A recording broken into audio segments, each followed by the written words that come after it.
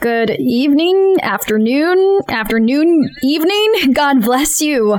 You may have a seat, brothers and sisters. You may have a seat. And today I'm going to give you more time with some of your questions, any doubts you may have. I'll give you some more time, more so than what we will be reflecting on. And here in Hebrews 1, we'll be reading some verses quickly, and then I'm going to give you the chance so that you may ask your questions.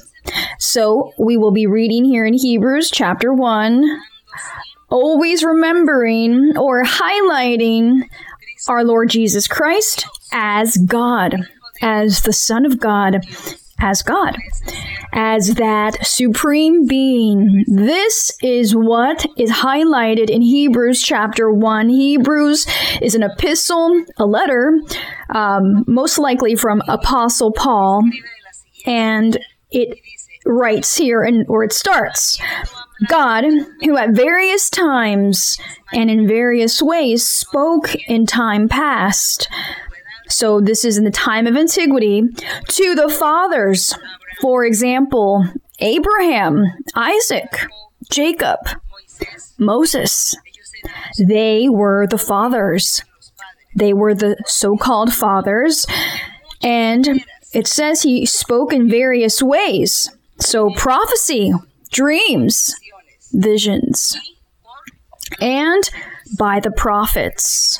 This is what this is saying, that God spoke in many different ways in the time of antiquity through all of these methods: dreams, vision, prophecy, prophets. Verse 2, has in these last days. Now, the last days referenced here is concerning the evangelizing work.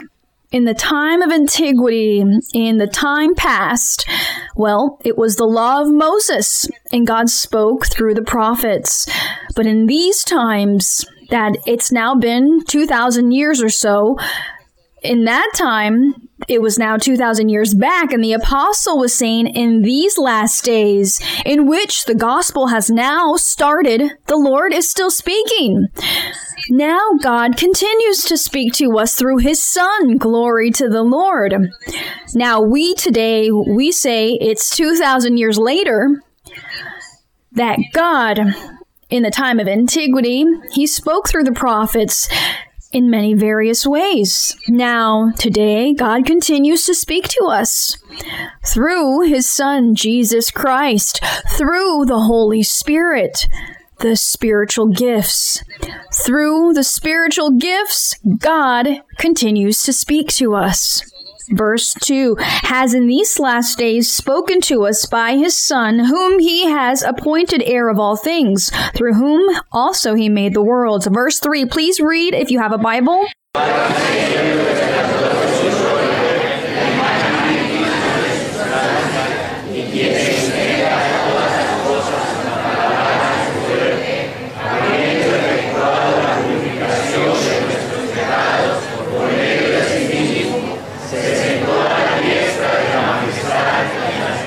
Well, what a very beautiful thing that is spoken here about Jesus Christ. Verse 3, I'll reread it. Who being, this is Jesus Christ, the brightness of his glory, of the glory of who? The glory of God the Father, and the express image of his person, of the Father. Now, Jesus Christ was the express image of God. Now, we are a person. I am a person. You are a person. And, of course, this person has a personality. They are a human being. That's it. They have a conscience, a spirit. They think, they reason, they make decisions. This is a person. And it says Jesus Christ was the brightness of the glory of God because he was God himself, and that he was also the express image of his person, of the person of God. That was Jesus Christ. Glory to the Lord. Now, it continues to say, upholding all things by the word of his power, when he had by himself purged our sins on the cross of Calvary, sat down at the right hand, meaning he is seated at the right hand of the Majesty on high, our Heavenly Father. Having become so much better than the angels. So Jesus Christ here in verse 4, that Jesus Christ has become much better than the angels, as he has by inheritance obtained a more excellent name than they. For it says that nowhere in the Bible does God speak of the angels as he does of his Son Jesus Christ. And of the angels, well, it is said that they are ministers that do his will. But Jesus Christ, what the Father said is, "You are my Son." Verse 5, "For to which of the angels did he ever say, 'You are my Son'? Today I have begotten you"? Well, what did he begot in Jesus Christ? Well, that physical side, flesh and blood, that was what was begotten. For we know that the person, it is God himself. And God himself, with his power that he has, well, what did he do? He used, for a short time, about 33 years, he used his power, and for just a time he became a human being because, well, there is nothing impossible for him. But I was not God's totality that became a human being. It was just a piece of God that became a human being. This is why it is said that it is God himself. It is he.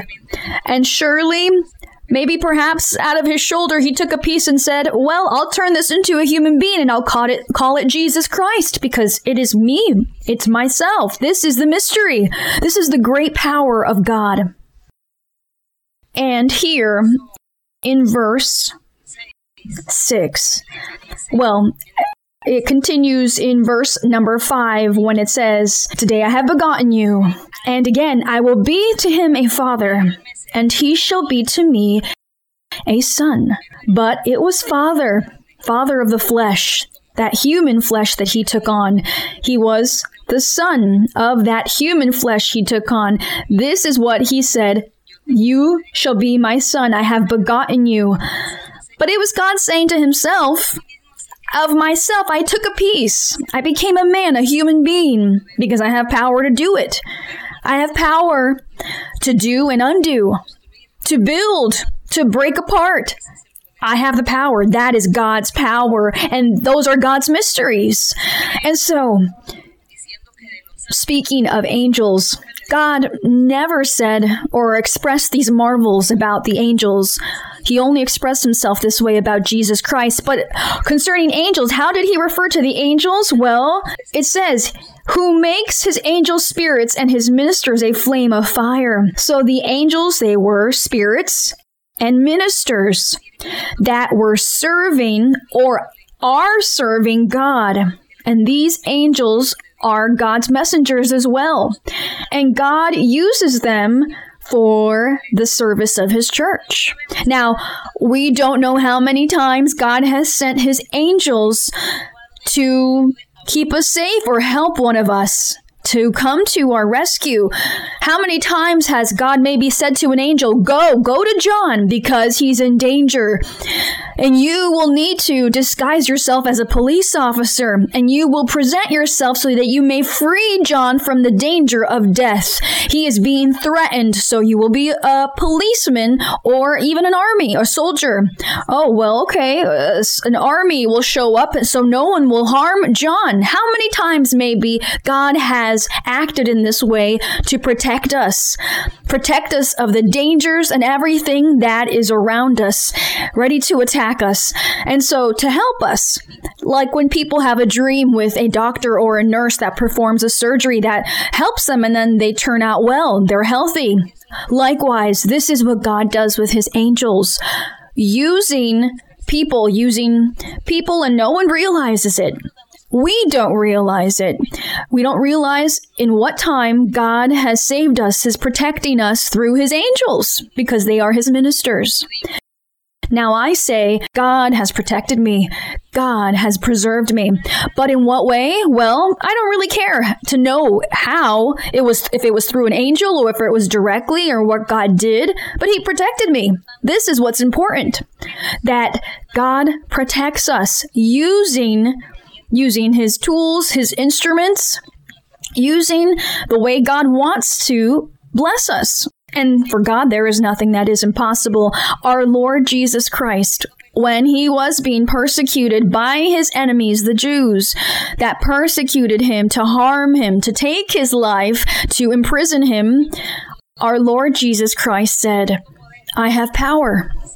And if I wanted to, I can ask the Father to send me an army. And he can send an army. And these armies will attack all of you and destroy you. But I do not want to do this.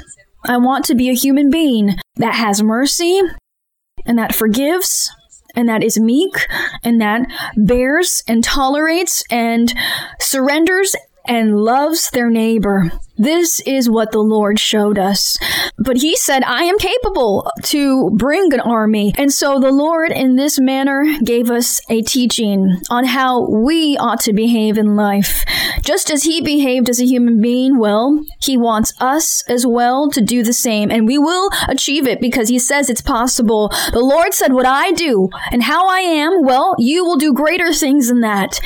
In the future, greater things you will do. And so glory to the Lord, for he, in the moment of his work and function as a human being, he gave us a great teaching. And he showed us his existence as he is showing us today.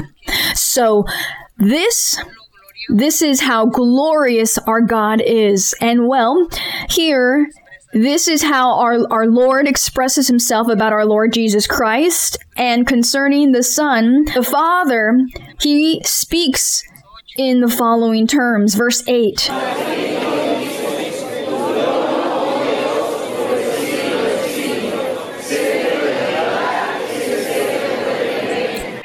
So this is what he says about the Son. Your throne, O God. So God here is speaking.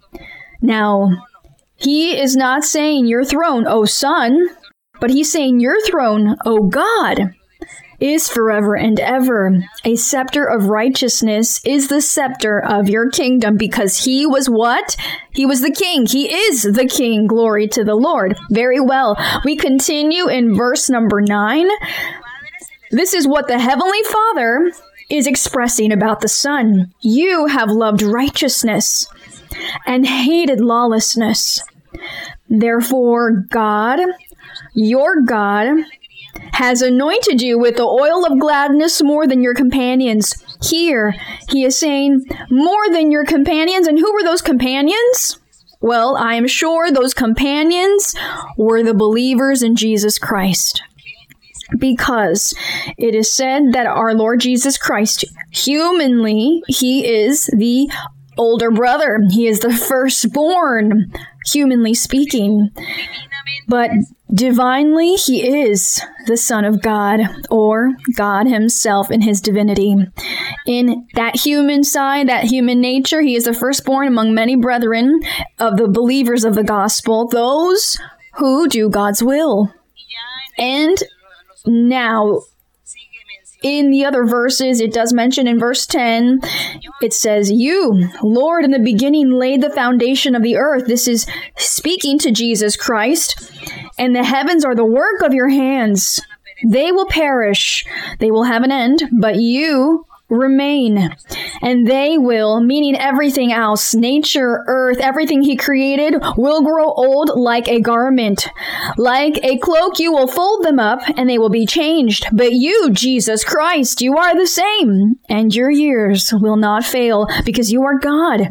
You had no beginning nor end. Glory to the Lord.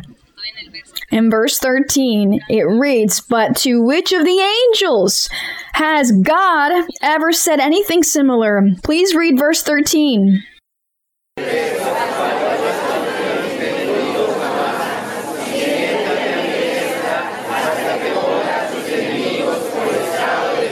Glory to the Lord. So in verse 14, there's a question. Are they not all ministering spirits sent forth? So who are those ministering spirits? The angels. They are all ministering spirits sent forth to minister for those who will inherit salvation. So this is why I say, how many times has the Lord He may have sent his angels to help us at any given time of difficulty in our lives.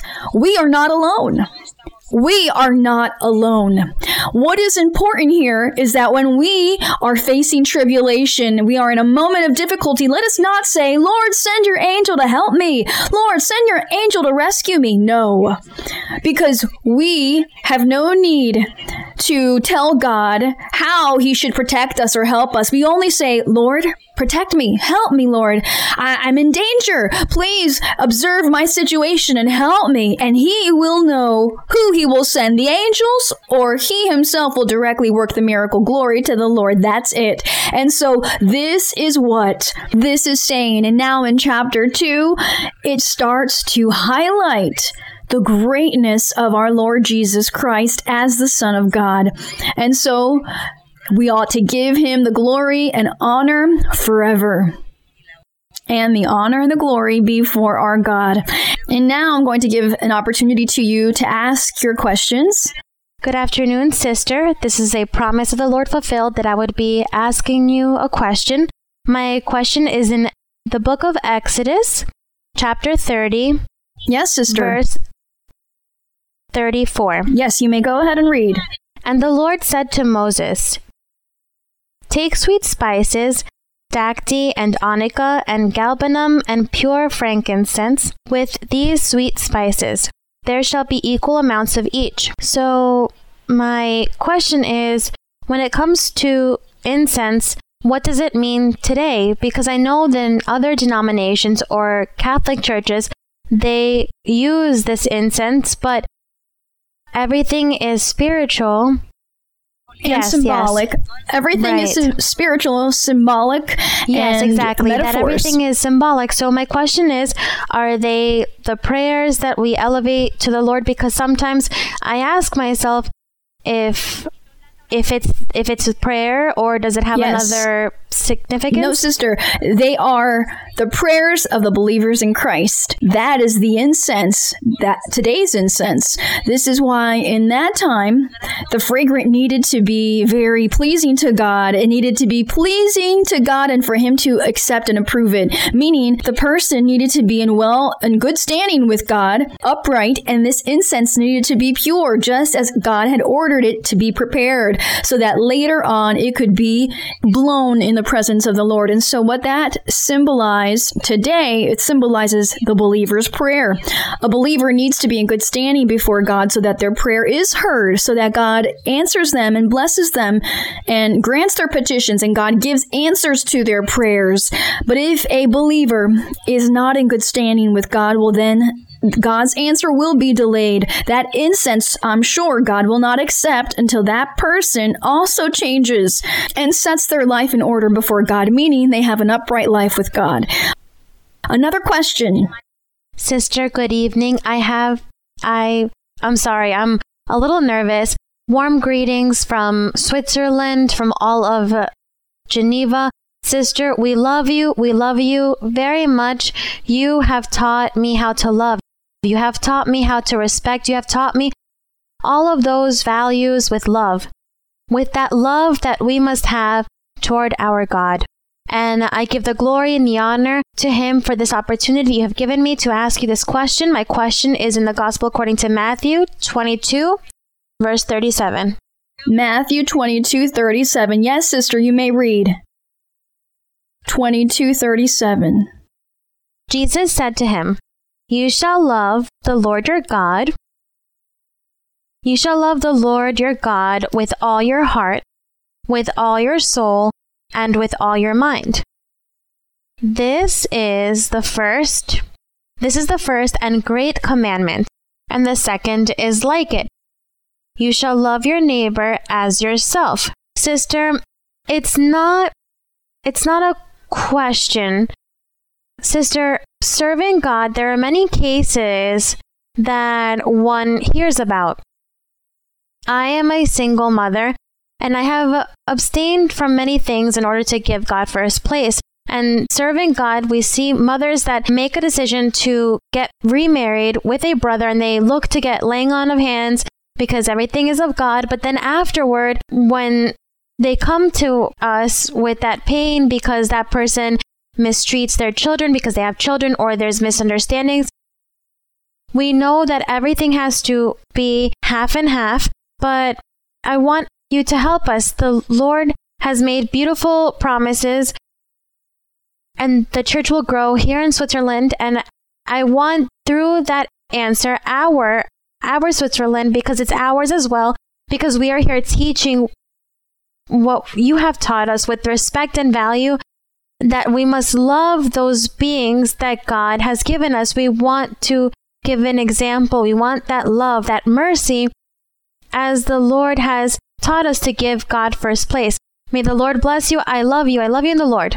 Very well, sister. So are you in agreement with a person who says that someone who is single with their children, that they should not commit themselves to another man because their children suffer? No, I don't say that a mother should stay single, but it's what happens is, maybe I'm not clear enough, but maybe I give my example.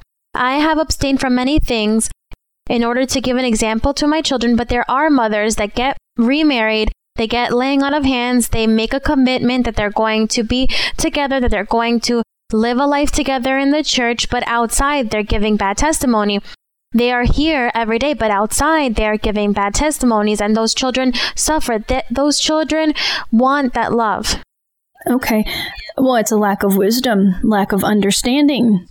There are so many things that happen. Well, when the commandment says, and the Lord was saying to this person, he says, you shall love the Lord your God with all your heart, with all your soul, and with all your mind, that mind of that person always loving God. And the other commandment was to love your neighbor as yourself.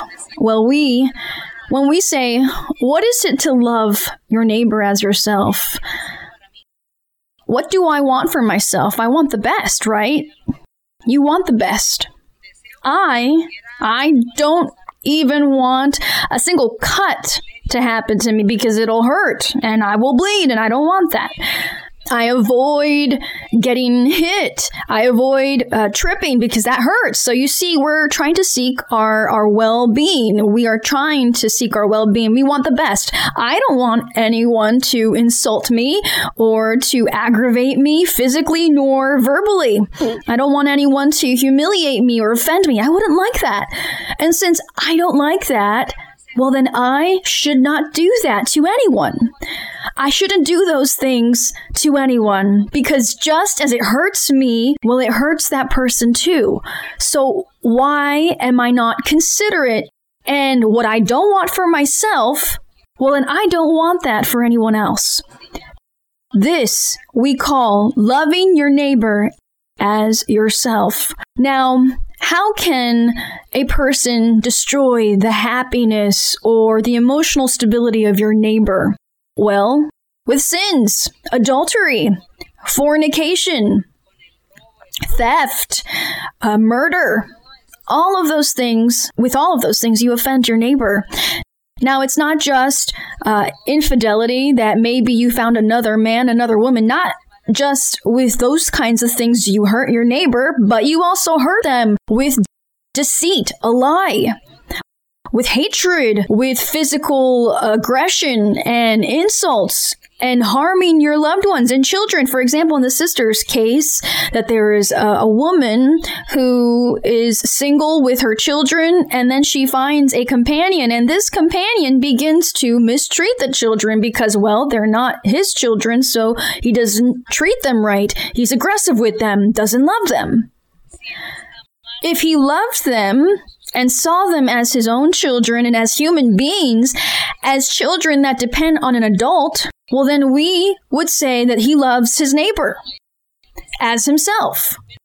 But as he does not love his neighbor as himself, well, then he doesn't care. So he causes these beings, these children, to suffer.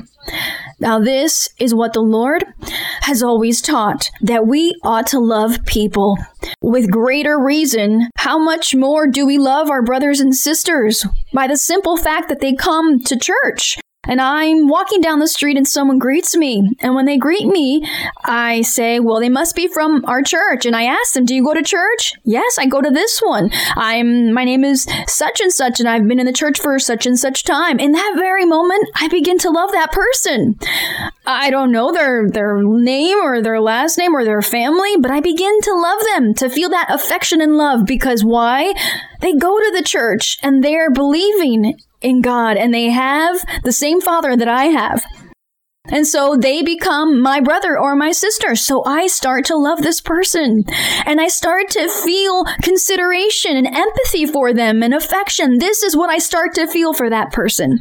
And if in that moment I need to maybe lend a hand to them to help them, well, then I do it with all my heart, because they are a human being who knows God and goes to my church and knows the things of the Lord. They are my brother. They are my sister in Christ. This is what we call loving your neighbor as yourself. That's it. Now, I know we need to convert. There are people who come, like the sister is saying, people come and they don't change and they are out in the world sinning, and this is true. We must convert to God, because we come here and it's good we have prophecy and God comforts us, but we must convert to God. And converting to God is setting aside wrath and contention and pride, envy, covetousness, maliciousness. That envy and pride, that personal pride, we must set that aside. All greed, turn away from it, lies and deceit. We must start to abandon all of these things from our lives.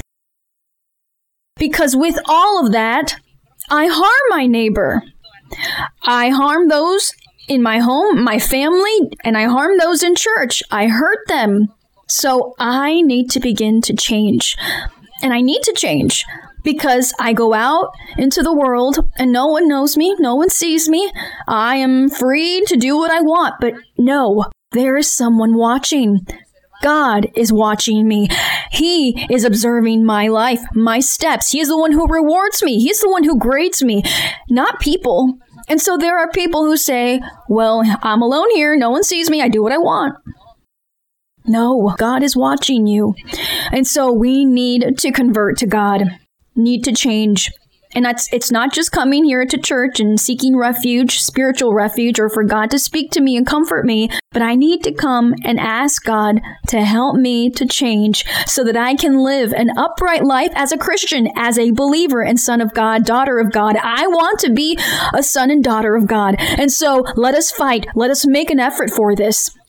And let us feel love and affection, sincere affection. Let us love human beings, even if they are not my children. I will see them as if they were, and I will love them, and I will help them just as if they were my children. That is God's love that is in people's hearts, in feeling that affection for other human beings without caring about race, color, or language. It doesn't matter. What matters is that they know God and that they are seeking Him and they are making an effort to seek the Lord. So I need to give them all my being. This is what we call to convert to God, and this we also call loving God above all things and loving your neighbor. And loving God, what is it? It is to abandon everything we call sin and please God. That is loving God above all things. All right, may God help us. May God teach us. May God capacitate us, and may He reveal to each of you and show you to change, and so that you may truly be children, sons and daughters of God. Another question. Good evening, brothers and sisters. Sister Maria Luisa, it is a promise of the Lord that I would be before you. I have a question for all of us to read in 1 Samuel. Chapter 14. Yes, 1 Samuel 14. Verse 23. Yes, sister, you may read. 1 Samuel 14:23. So the Lord saved Israel that day, and the battle shifted to Beth-aven. And the men of Israel were distressed that day, for Saul had placed the people under oath, saying, Cursed is the man who eats any food until evening, before I have taken vengeance on my enemies. So none of the people tasted food. And in verse 27, it says that Jonathan had not heard his father charge the people with the oath. Therefore, he stretched out the end of the rod that was in his hand and dipped it in a honeycomb and put his hand to his mouth, and his countenance brightened. And I understand by doctrine that the honeycomb is the doctrine, the word of God. It's prophecy when we look for prophecy. There is no interpretation here. It's not symbolic. My question is that he wanted to blame Jonathan when Jonathan did not make the people eat with the blood. And he asked who did it, and he wanted to give a lot against Jonathan. Okay, sister. Well, what happened is the following. Saul, he forbid the army to not eat food, that they had to fast. They had to fast in order to receive the victory from God, but that is not what happened. They were all hungry. They had no more strength. They were losing heart. They were faint-hearted, and they were not capable, but there was a test. The people needed to obey the order. Even if they're fainting of the hunger, they had to obey. Jonathan, as he ignored the orders of the king, that was his father, but it was his king, his majesty. And he, ignoring that, ignorantly, he took the honeycomb. Now, of course, this is sweet, so it has sugar. It produces energy. So it seems as though he recovered energy when he had the sugar from the honeycomb. This is normal. And so this is why he says, well, why didn't everyone eat the honeycomb? I'm doing well. I've recovered. Why isn't everyone else eating the honeycomb? But they said, no, the king ordered no one should eat. Now, here, Jonathan's sin is the fact that he wanted to unauthorize the king in saying, well, the king ordered something, and so we must obey the king's orders. But he scorned the king's order and said, well, if the people had ate the honeycomb as I did, well, then they would be well. And they would have recovered their energy and strength. Now, his sin is criticizing and questioning and that nonconformity. And that happens today among us. It happens today in the congregations. Sometimes in the congregations, there are many people who question the preaching of the pastor or the order. And they say, well, if you do as I say, well, then I think it would work better. They begin to question and they think that they know more than others. And rather than respecting and saying, okay, well, if the pastor is giving these orders, well, it must be for a reason. God revealed something to him. I'm sure that's it. And maybe the Lord is testing us. We have to have patience. And what we need to do is obey. And rather, I'm going to pray to God, ask him what's happening, if I should do this or if I should not. But we must always beware and questioning, criticizing the superior orders that today we all think ourselves to be wiser than other people. We think to know more and understand more and to resolve problems better than others. And we forget that there is God's plan in the middle. And when God wants to punish, well, he allows that person in charge to make a mistake to punish them. God allows it. And so if God wants to bless, well, the same. But there are those who do question, who are criticizing, who think that they know more. Well, this is an example of what Jonathan did. And so Jonathan, what happened with him? Well, he sinned. God was not pleased that he disrespected the king and that he sowed tares in everyone and telling them, well, the king is not right. He should have ordered you to eat the honey. But you see, everyone's dying. This criticism God punished, and it was a death sentence. A death sentence, and Jonathan's life was going to be taken because he broke the law. But the people voted, and they saved his life, asking the king for mercy and that he should pardon his life. And well, God allowed all of these things, but God does punish. And we must beware in questioning and not criticizing. If you are non-conformed with the preaching, with the teaching, with an order, if you're non-conformed and you don't understand, ask the brother and say, you're ordering this and that, and I don't agree with it. I think things should be this way. Why are you doing that? I don't understand. Please explain it to me. This is what we should do before we sin. Before sinning, ask for an explanation. and give maybe a suggestion, and the preacher will then tell you, well, you're right, or you're not right, but things are being done because of this reason and that. But let us do things this way before we start to question and say, well, I have better solutions than that person who is in charge. And so you see the way in which we can sin and offend God and also offend our neighbor. And so wisdom before all. Wisdom, prudency, and wisdom before all. Another question. Good evening, sister. May the Lord bless you. It is a promise fulfilled that I would be asking you this question. My question, I have, two questions about the same verse in Ephesians 6, verse 12. Ephesians 6:12. Yes, sister, please read. For we do not wrestle against flesh and blood, but against principalities, against powers, against the rulers of the darkness of this age, against spiritual hosts of wickedness in the heavenly places. I have always asked myself about our duties in those heavenly places, and I remember that you many times... Our work there, sister? Our work here, sister? Yes. But that is my question, because many brothers and sisters have dreamt that family members die and say, we are here working and we are praising the Lord. And so I don't know. Yes, but there we won't have temptations or the traps of the devil. Nor do you sin. Those who were condemned are condemned, and the saved are there now.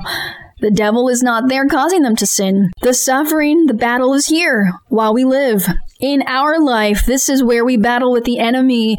And those heavenly places, it is God's doctrine. It is God's gospel, living with God and turning away from sin, living a holy life, singing to God, praising Him. That is a heavenly place. These are the heavenly places. Now, in those heavenly places, God is there, and the devil is also there watching. Like, for example, he is here. He is watching and observing everyone's thoughts, what they're seeing, what they think. And the devil is also making fun of some and is furious with others. I imagine with me, his fury must be great. The enemy is there, and he's thinking, oh, I'm going to harm her because I want her to stop speaking about God. And so we are fighting. The heavenly places in our fight is here on earth. And heavenly places, it is everything that we live spiritually as it concerns to God, and also that negative side, which is the devil's persecution, the bad thoughts and bad actions. All of that, well, that is a part of those heavenly places and fighting against the enemy. Okay, well, the devil has placed laziness. I don't want to go back to church. I'm lazy. I don't want to go back to church. This is a fight in the heavenly places. The enemy is placing laziness in me so that I do not come and praise and glorify God and learn the doctrine.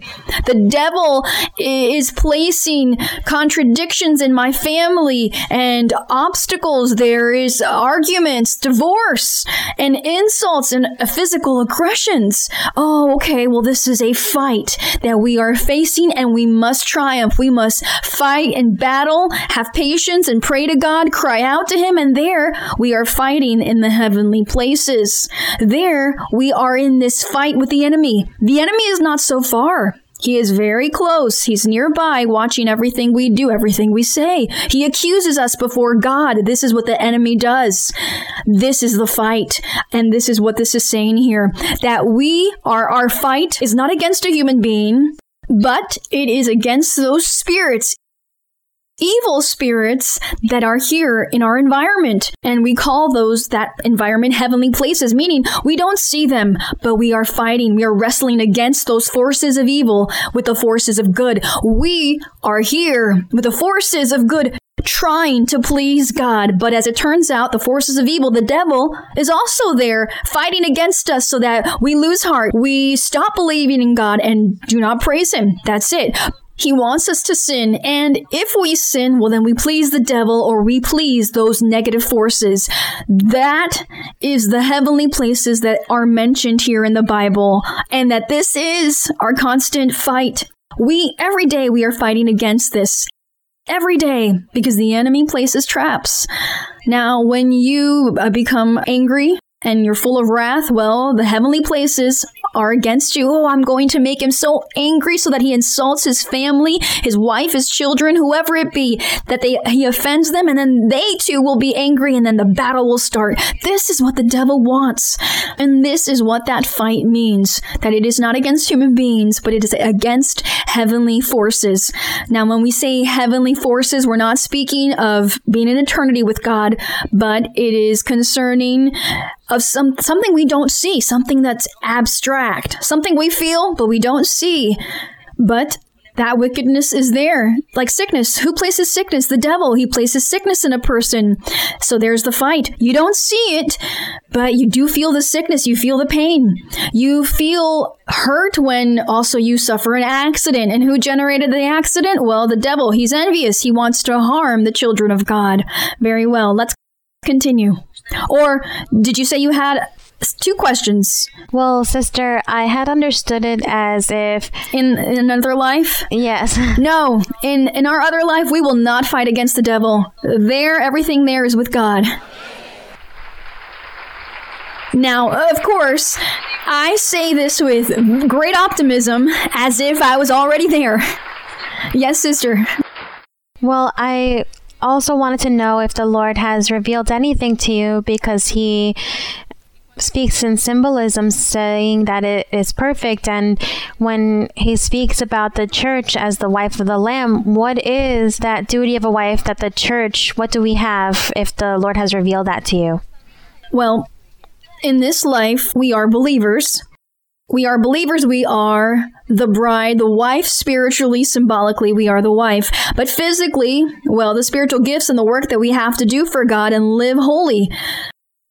Afterlife, then God will have work for all of us while we wait to celebrate that wedding, that marriage, and everything will then be a blessing forever. And so then God hides that marvelous mystery that exists for the time after that marriage of the Lamb, that everything will be a heaven, that the floor is transparent, that everything's made with gold and precious stones. And that's what that talks about. And the Lord then left it up to our own mental capacity to understand and comprehend his mysteries. But what's important is that he offers us something very beautiful in eternal life. Another question. Or are you done, sister? Another question. Sister Maria Luisa, good afternoon. I have a question in Deuteronomy 27, verse 11. Yes, brother. Deuteronomy 27, what? 11. Yes, go ahead. And Moses commanded the people on the same day, saying, These shall stand on Mount Gerizim to bless the people, when you have crossed over the Jordan, Simeon, Levi, Judah, Issachar, Joseph, and Benjamin. And these shall stand on Mount Ebal to curse. Reuben, Gad, Asher, Zebulun, Dan, and Naphtali. Sister Maria Luisa. Afterwards, in chapter 28, it speaks regarding the blessings of obedience, and afterwards curses towards disobedience. These 2 mountains that are mentioned here, of Gerizim and Ebal, aside from the Old Testament, if these 2 mountains have a physical symbolism or have other symbolism? No, brother. Everything was physical because the people of Israel were arriving to the promised land, or the land of Canaan.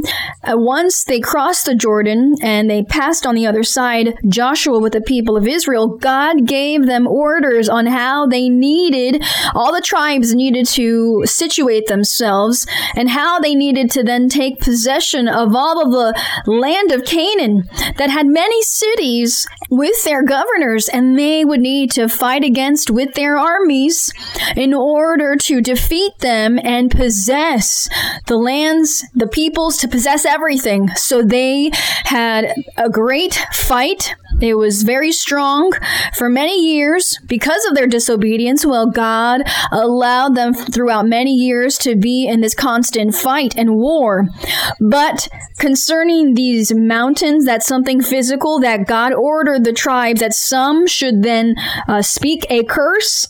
Others should then speak a blessing there on those mountains, but that was God's order that he gave them. And more than that, he just placed a lot of work and tests to see to what point they would obey God and do things right. And since God appointed them so many tasks, so many different obligations, they were not capable. They always failed God. They were never able to obey him.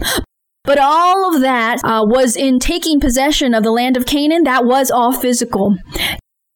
Yes, the land of Canaan, in a certain way, God had told the people of Israel it was a land that flowed with milk and honey and that they would be happy and have great abundance. But God also spoke, he was speaking in the spiritual sense, and it was a symbol of living with God, just as what we live today with God. Spiritually, we live happiness. We have hope and joy with God.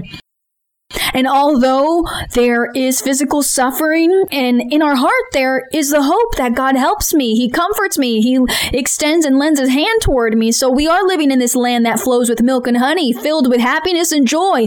Our spirit feels that, but our flesh, it does suffer, and there's that fight with the enemy. And in that time, that was the symbol that entering the land of Canaan was entering happiness and joy. And it was physical, but since the people of Israel failed God, they were not able to physically enjoy everything that God had promised concerning that land. And we, the believers in Christ, we are those who are now enjoying that blessing. They did not enjoy that blessing physically. That's it. Yes. Yes.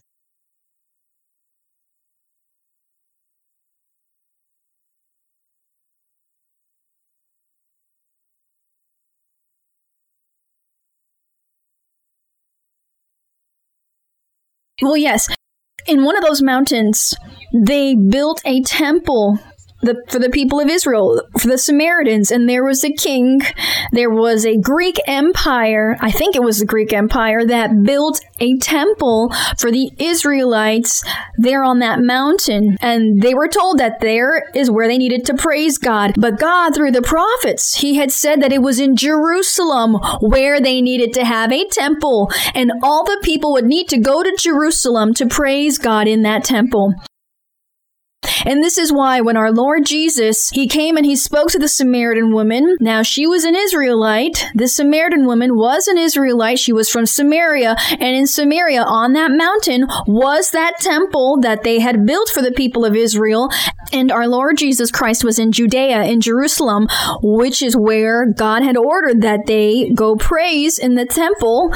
Everyone should go worship in the temple. But because they were lazy and traveling or having certain expenses, they thought it was easier. Oh, great, we have a closer temple. This is why the Samaritan woman told our Lord Jesus Christ. She said, well, it is forbidden for the Jews to speak with Samaritans. So the Jews could not speak with the Israelites because there was now a division among these two kingdoms or these two peoples. And our Lord Jesus Christ said no. He came to unite, to bring everyone together without making any sort of exception of cultures or people, but He would form one nation and He would teach them. This is why He taught the Samaritan woman to not think this way, that she too would receive a blessing because she was shocked. She said, well, you're a Jew.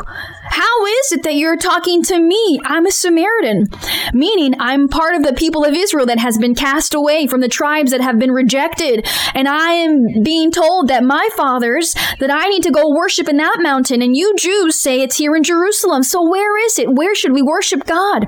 And the Lord explains to her and says, no. The day will come where neither in Jerusalem or in Gerizim, where you have that temple, you won't worship God there. Because God is spirit, and God wants His true worshipers to worship Him in spirit and truth.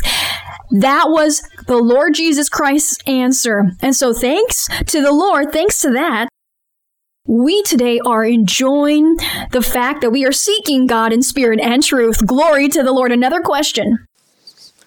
Good evening, sister.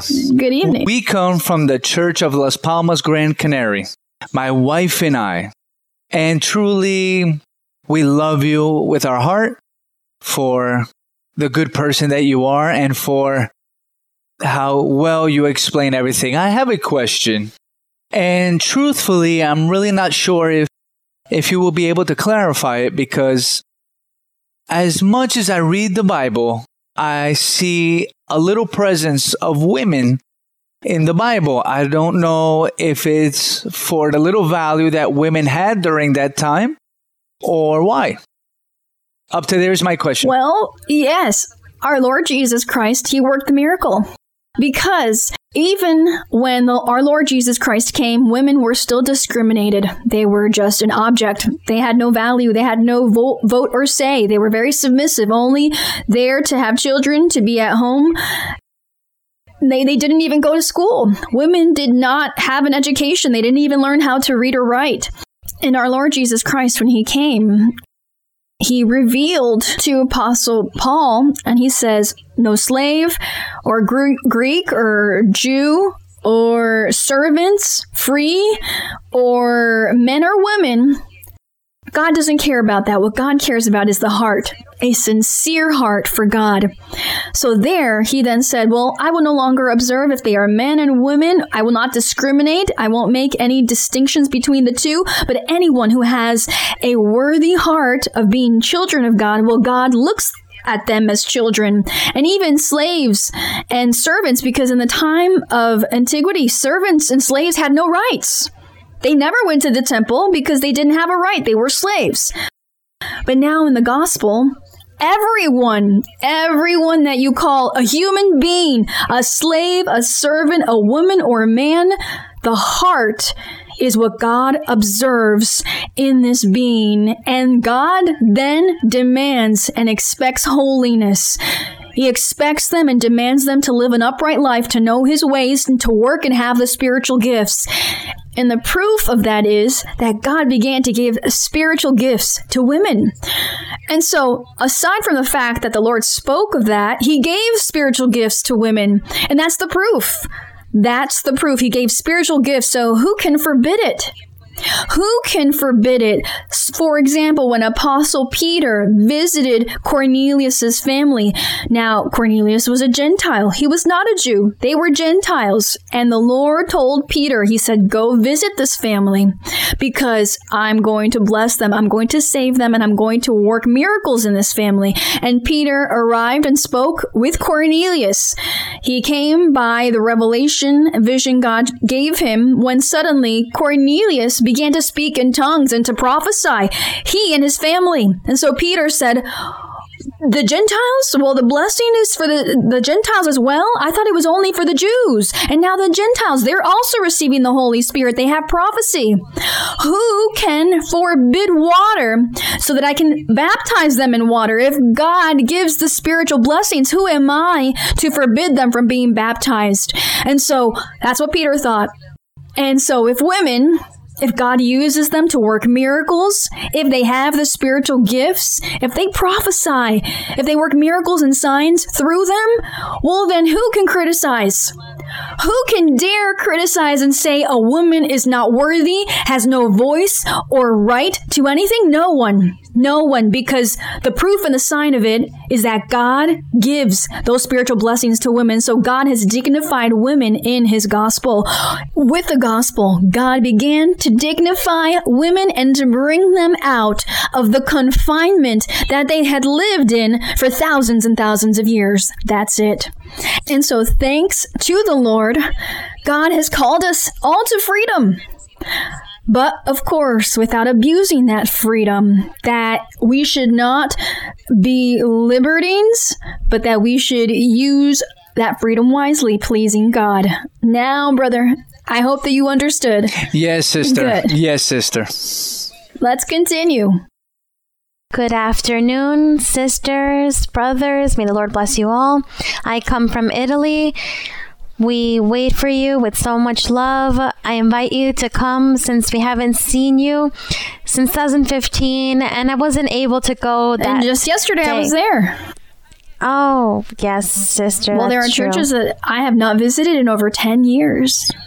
There are other churches I have never visited. And well, I don't know. Asking the Lord to give me wings to fly. But, well, the Lord will provide. Yes, sister, go ahead. Yes, please. The first is in Exodus chapter 20, verse 12. Exodus 20:12. Yes, sister. May I read? Yes, of course. Honor your father and your mother, that your days may be long upon the land which the Lord your God is giving you. Sister, in Bible studies, I see mothers, parents asking about their children, but very little do I see children asking questions about their parents. And for me, the ideal is that the children that are in the church have their parents together so that one day when God calls on them to serve, they can travel together and serve. But I do see that there are children that come with destroyed families. And I see that as years go by, the parents, they become fearful and they want their children to always be with them. And I think to myself, in my case, my parents are separated. I hear my mother and she gets married saying, my daughter's leaving. I hear my father and it's the same thing. They both want me when they're separated. But at the same time, I want to live my life by serving God in different parts of the world. And if I could, I would be in 2 places at once, but it's not possible. So, sister, how can a child behave with their parents in order for this commandment to be fulfilled without failing God, but also have wishes? Because children's wishes aren't the same as the parents. And I see that when children tell parents, I want to serve him with this language or this country, and they say, no, I don't like the culture of that place. And I hear all of these things. And how can a young person fulfill this commandment, but also their wishes? Well, the commandment does not say that you need to live with your parents all the time. The commandment does not say you need to live with your father and your mother every day of your life in the same house. No, or in the same room. No. This is saying you need to honor them, respect them, and need to watch over them. You need to help them. So children, they do become independent. They go off and they live on their own. But altogether, they gather money. They have a certain monthly quota to give to their parents so that they never lack anything. What do parents need? Well, they need someone to maybe cook for them and to help them clean the house. Okay, well, so let's help someone to go out there and help them. So all of us together will pitch in money and we'll pay a person to do all of their chores, washing, cleaning, doing all of these things, cooking. But honoring them does not mean that the children need to live with their parents day and night. No, because then that would be slavery. Sometimes the devil uses this strategy to enslave adult children. I'm talking about adults now, those who are over 30. And so the devil enslaves them. He uses strategies so that their parents start to cry. I'm going to die if you leave my side. The father, I'm going to die if you leave my side. And so you live like a slave there and you don't live your life, and it's time for them to live their life. So parents should not intervene in this. Respect the decisions of their adult children. Now, of course, children should never forget that they have a responsibility to financially support their parents, especially if they can no longer work. So all of the children, if it's 2, well then the 2. Or if they are the only child, maybe they need to work 3 times as hard in order to help their parents to see how they can live without lacking anything. This is what it means to honor your father and mother. Respect them and watch over them, making sure that they never go hungry, are never without clothing, or have the basic things that all of the children should worry about their parents, and even if they are far or close. Now, concerning living with them, well, no, because then your parents want to enslave you and keep you by their side, because as adults, you need your own independent life. And so what the Lord is saying, don't let your parents go hungry. Don't leave them abandoned on the street. You need to be worried about them. And you need to all come to an agreement. If there are many children, well, if it's only one child, well, very hard for them. They have to work twice as hard, 4 times as hard to help their parents. So maybe they'd have to buy some type of insurance to help insure their elderly years. Okay, I'm going to buy insurance so when my parents can no longer work, they'll live off of this insurance, because by myself, how will I be able to maintain 2 households? But wisdom above all, wisdom, understanding, and doing God's will. Another question. Sister, good evening. It is a great privilege, blessing, and a promise of the Lord that I will be asking you this question. I would like to thank you for the time that you have taken to teach us, to prepare us, to have this certification of the reward of eternal life. I have a question in 1 Kings 13. 1 Kings chapter 13. Yes. I wanted to summarize, because the chapter is quite long, to formulate my question. And chapter 13 has the title, The Message of the Man of God. And the verses narrate that this man of God went towards Jeroboam that was sacrificing with other prophets on an altar. Afterwards, Jeroboam cried out, saying to arrest him, to remove this prophecy. So then his hand withered away, Jeroboam, and he asked this prophet to pray to God and entreat the favor so God can restore him. And afterwards, the verses state that this man of God, this prophet of God, was leaving the city, and another false prophet deceived him. So coming back, he would disobey God, and he shouldn't come back, nor eat, nor drink water. So the Lord...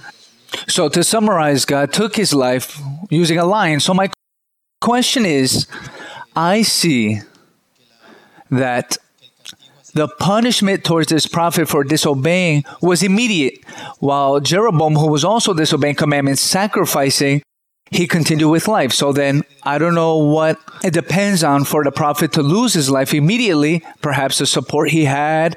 I would like for you to clarify this for me, sister. Thank you. Well, also, we see the importance of that person. The prophet was not so important. In that time, there were many prophets, and he was not a person that was of such importance. The kings were more important. They were those who everyone were observing what they were doing. So God punished Jeroboam, but his punishment was slow, because starting from that day, he started to suffer and suffer and suffer the punishment. He put him in a lot of moments of trouble and haste, until finally he and all of his generation, his family, died.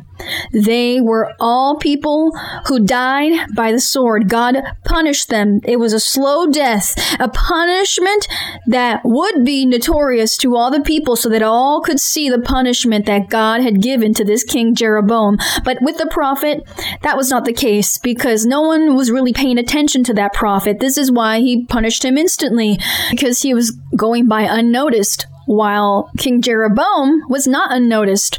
People had to see him in his splendor and glory, and then see him in his defeat and how God destroyed him. And aside from that, all of that was also used so that other kings, other successors, and all the people who surrounded him on behalf of the government could see that they needed to respect God, obey him, because a punishment would always come if they were disobedient. So all of that happened because of that. So now I'm going to allow the sister here with her question, and then we'll finish. Good evening, sister. Our hearts are rejoicing of having you happiness, of having you here, a promise fulfilled that you would be visiting us as a surprise. We have been wanting to see you all these years, and today that promise has been fulfilled by the Lord. May the glory be to the Lord. Sister, I have a question in the book of Isaiah, from 7 through 9. Isaiah chapter 7. Chapter 28. Chapter 28. Okay, Isaiah chapter 28. Isaiah 27. Isaiah from verse 7 to 9. Isaiah 28 from verse 7 to 9. But they have also through wine and through intoxicating drink are out of the way. The priest and the prophet have erred through intoxicating drink. They are swallowed up by wine. They are out of the way through intoxicating drink. They err in vision. They stumble in judgment. For all tables are full of vomit and filth. No place and filth. No place is clean. Whom will he teach knowledge? And whom will he make to understand the message? Those just weaned from milk? Those just drawn from the breast? Sister, if you can clarify these verses, please. The Lord here in Isaiah is speaking to the people of Israel, or to the people of Judah in that time. He was admonishing them. It was a wake-up call, for a punishment was on the way. The punishment that God sent them, because since they did not obey the prophets, the punishment that came was when God sent the Babylon armies to destroy Israel, to destroy Judah and all of its inhabitants. That was the punishment. Now here is the letter of admonishment before the punishment. So God was speaking to them in a symbol, a metaphor, telling them that everything that they did was wrong. Their tables, their banquets, everything was rotten. Just as it says here in the verse that you read, that they erred with their wine, and through their intoxicating drinks, they never understood God's message. They never understood the words of the prophets to repent, but they were all full of evil. It says here, they were full of vomit and filth. And no place was clean. No place was clean in their hearts. So in all of the inhabitants, what ruled was sin, until God finally was fed up and angry, and he tells them through the prophets, so who will you teach knowledge? The prophet is asking, who will you teach knowledge? There is no one to teach the true path and the true word to, no one. But in the future there would be. So in the future, which is in verse 10, for precept must be upon precept, precept upon precept, line upon line, line upon line, here a little, there a little, meaning searching through the scriptures, reading them. And it says, for with stammering lips and another tongue. Now this is in reference to speaking in tongues and the spiritual gifts, for it says he will speak to this people. And not even with all of this will they believe in me, the Lord was saying. Now that did end up happening, because on the day of Pentecost, when they were all praying, the Holy Spirit came. And they all began to speak in tongues and to prophesy. And the Jews said, they are drunk, they are crazy, and they doubted. They did not want to believe in the Lord. Only those who were humble, those that were humble in the people, believed. But the principalities, governors, they did not want to believe in the Lord. And so all of these prophetic words from Isaiah came to pass. But, well, we are here as Gentiles. That is what we are, and God had mercy, and we have believed in the Lord. We are here seeking God. We are, as it says here, line upon line, precept upon precept, and the Lord would be teaching knowledge to those who have that understanding, meaning those who have an open heart for God, a prepared heart to learn, to love, and to do God's will. And so glory to the Lord that, well, we are all among this group here today, and that God allow us to continue forward and reach that goal to the end of our days. Very well. The brother who is waving to me from all the way in the back, brother, what is your question? The one who's waving. I see you waving. But very quickly, brother. Schönen Abend, Brüder und Schwestern, Gott segne Sie alle. Good afternoon, brothers and sisters. May the Lord bless you. Ich bin sehr glücklich, dass ich diese Frage der Schwester Marie-Lisa stellen darf, weil es war ein Versprechen des Herrn. I am very happy to be able to ask this question to Sister Marie-Lisa because it's a promise of the Lord. Ich besuchte die Kirche in Wien und ich möchte Sie auch herzlich zur Kirche einladen. Ich weiß, dass ich heute die dritte Person bin, die dieses Bitte an Sie richtet, aber ich darf vor meinen Brüdern und Schwestern in Wien nicht treten, wenn ich Sie nicht einlade. I come from the church in Vienna, Austria, and I am the messenger that sends this message today to invite you to come to visit our church. Meine Frage bezieht sich darauf, dass ich das sagen darf als Österreicher, dass wir eine Nation sind, die sich oft wegen Kleinigkeiten beschwert. I can say as an Austrian that we are a nation that many times we complain about small things. Und ich sehe das dann, dass Brüder und Schwestern, die neu in der Kirche sind, zum Beispiel Gott gibt ihnen Versprechen, sie sprechen darüber, sie haben diese Freude, dieses Glück, aber wenn nachher diese Zeit kommt, wo sie etwas warten müssen, um um diese Segnungen zu erreichen, beschweren sie sich dann darüber. Sie sehen dann Kleinigkeiten in der Kirche und es ist dann schwer, diese Menschen in der Kirche zu behalten. Dann verlassen sie die Kirche, nach einer Zeit kommen sie wieder. Und meine Frage ist, wie... Sorry. I see many times how the brothers and sisters in the church, they receive those beautiful promises of the Lord, but they do not wait or have the patience for those promises to become fulfilled, and they complain for the smallest, silliest things, and they even abandon the church. Und meine Frage ist, wie können wir diese Menschen dann in der Kirche behalten und diesen einen Schritt schlauer zu sein als wie der Feind? Gott segne Sie, Schwester Marie-Lise.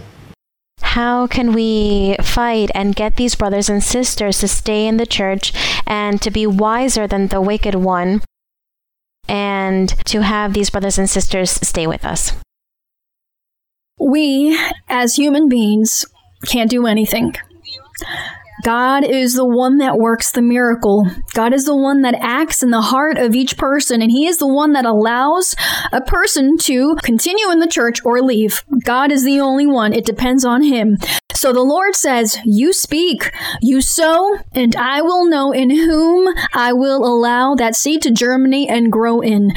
So the only thing we do is we speak, we work, we lay on hands, we prophesy, and God is the one who works the what? The miracle in the end, and He knows who to convert and who won't convert. And so we continue forward, we do our work. That's it. Now, of course, God bless you. May God bless you, and greetings to the church in Vienna. Very well. Okay, fine, the last question, go ahead. You'll be the last question, sister. The last question. Good evening, sister. I won't cry. May the Lord bless you and give you a lot of wisdom and a long life, because you teach us so much. You teach us so much, and all of that wisdom that you have. My family has told me that I represent Israel perfectly. And so I have looked in the Bible and I have found something that I want, sister, for you to teach us. To those of us who are new, those who are forgetful, and those who do not know how to put in practice in order to serve our brothers and sisters with love, with wisdom, and without fear. And this is found in James chapter 3, verse 17 and 18. Yes, sister. You may read.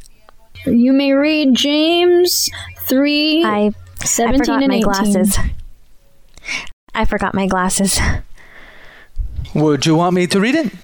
In James chapter 3, verse 17 and 18, and it states, "But the wisdom that is from above is first pure, then peaceable, gentle, willing to yield, full of mercy and good fruits, without partiality and without hypocrisy.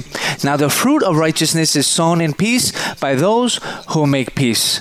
Yes, sister, I have asked this question because I want to make you happy, because you always say that you are happy when we read the Bible and we ask you questions from it because it teaches us. So I want, sister, please, if you can teach me to have wisdom from on high, pure, and to have love toward my brothers and sisters, to teach me not to be fearful to serve my brothers and sisters, to be faithful in my congregation. Sister, thank you for this opportunity that you have given me. May the Lord bless you greatly and each day. Thank you. Thank you. Okay, well, this sister, she says, how can we learn to do things right? And she read here where it said, "But the wisdom that is from above," meaning wisdom that comes from God, "is first pure, then peaceable, gentle, willing to yield, full of mercy and good fruits, without partiality and without hypocrisy. Now the fruit of righteousness is sown in peace by those who make peace." And so, this wisdom is doing what is right, what is upright before God, before your neighbor, loving God above all things, and more than all things, loving your neighbor as yourself. That is wisdom. Not sinning, not doing bad, displeasing things, and having hatred, wrath, or envy, pride, vainglory. Having humility. So that is wisdom.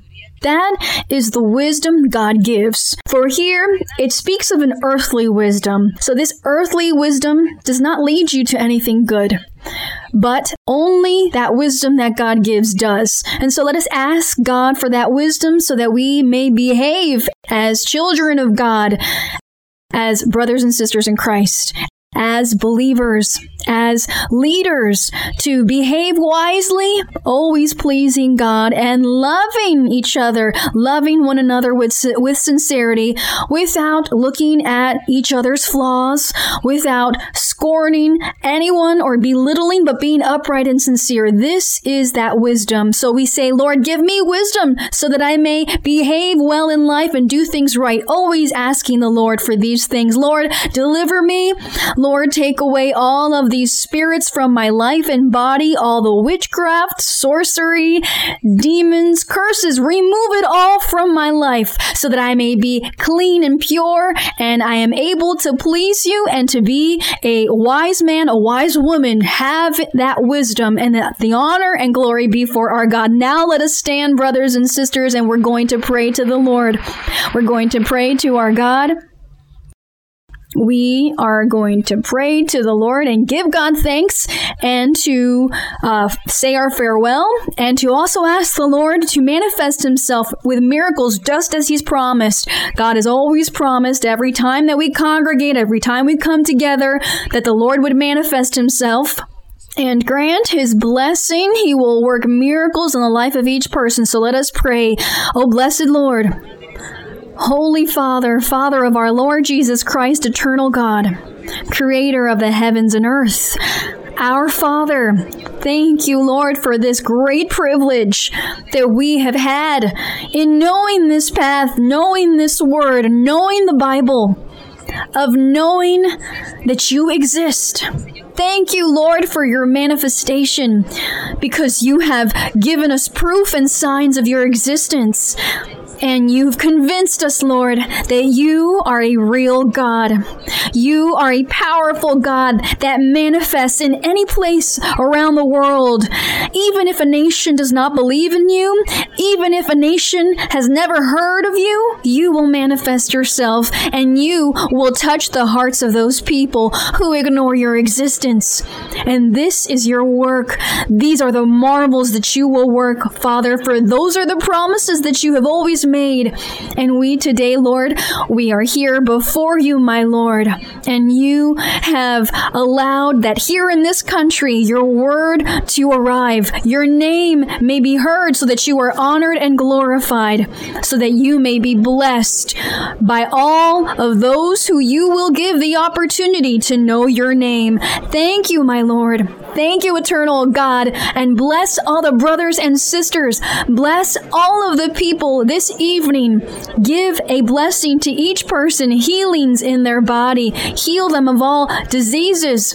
Remove all psychological diseases as well, like witchcraft and sorcery, curses of the devil. Destroy all of that and remove all unclean spirit that binds the bodies of some people. Free, Lord. Give deliverance, give intelligence, understanding, to be able to understand your word, to comprehend your ways, your holy word, Lord.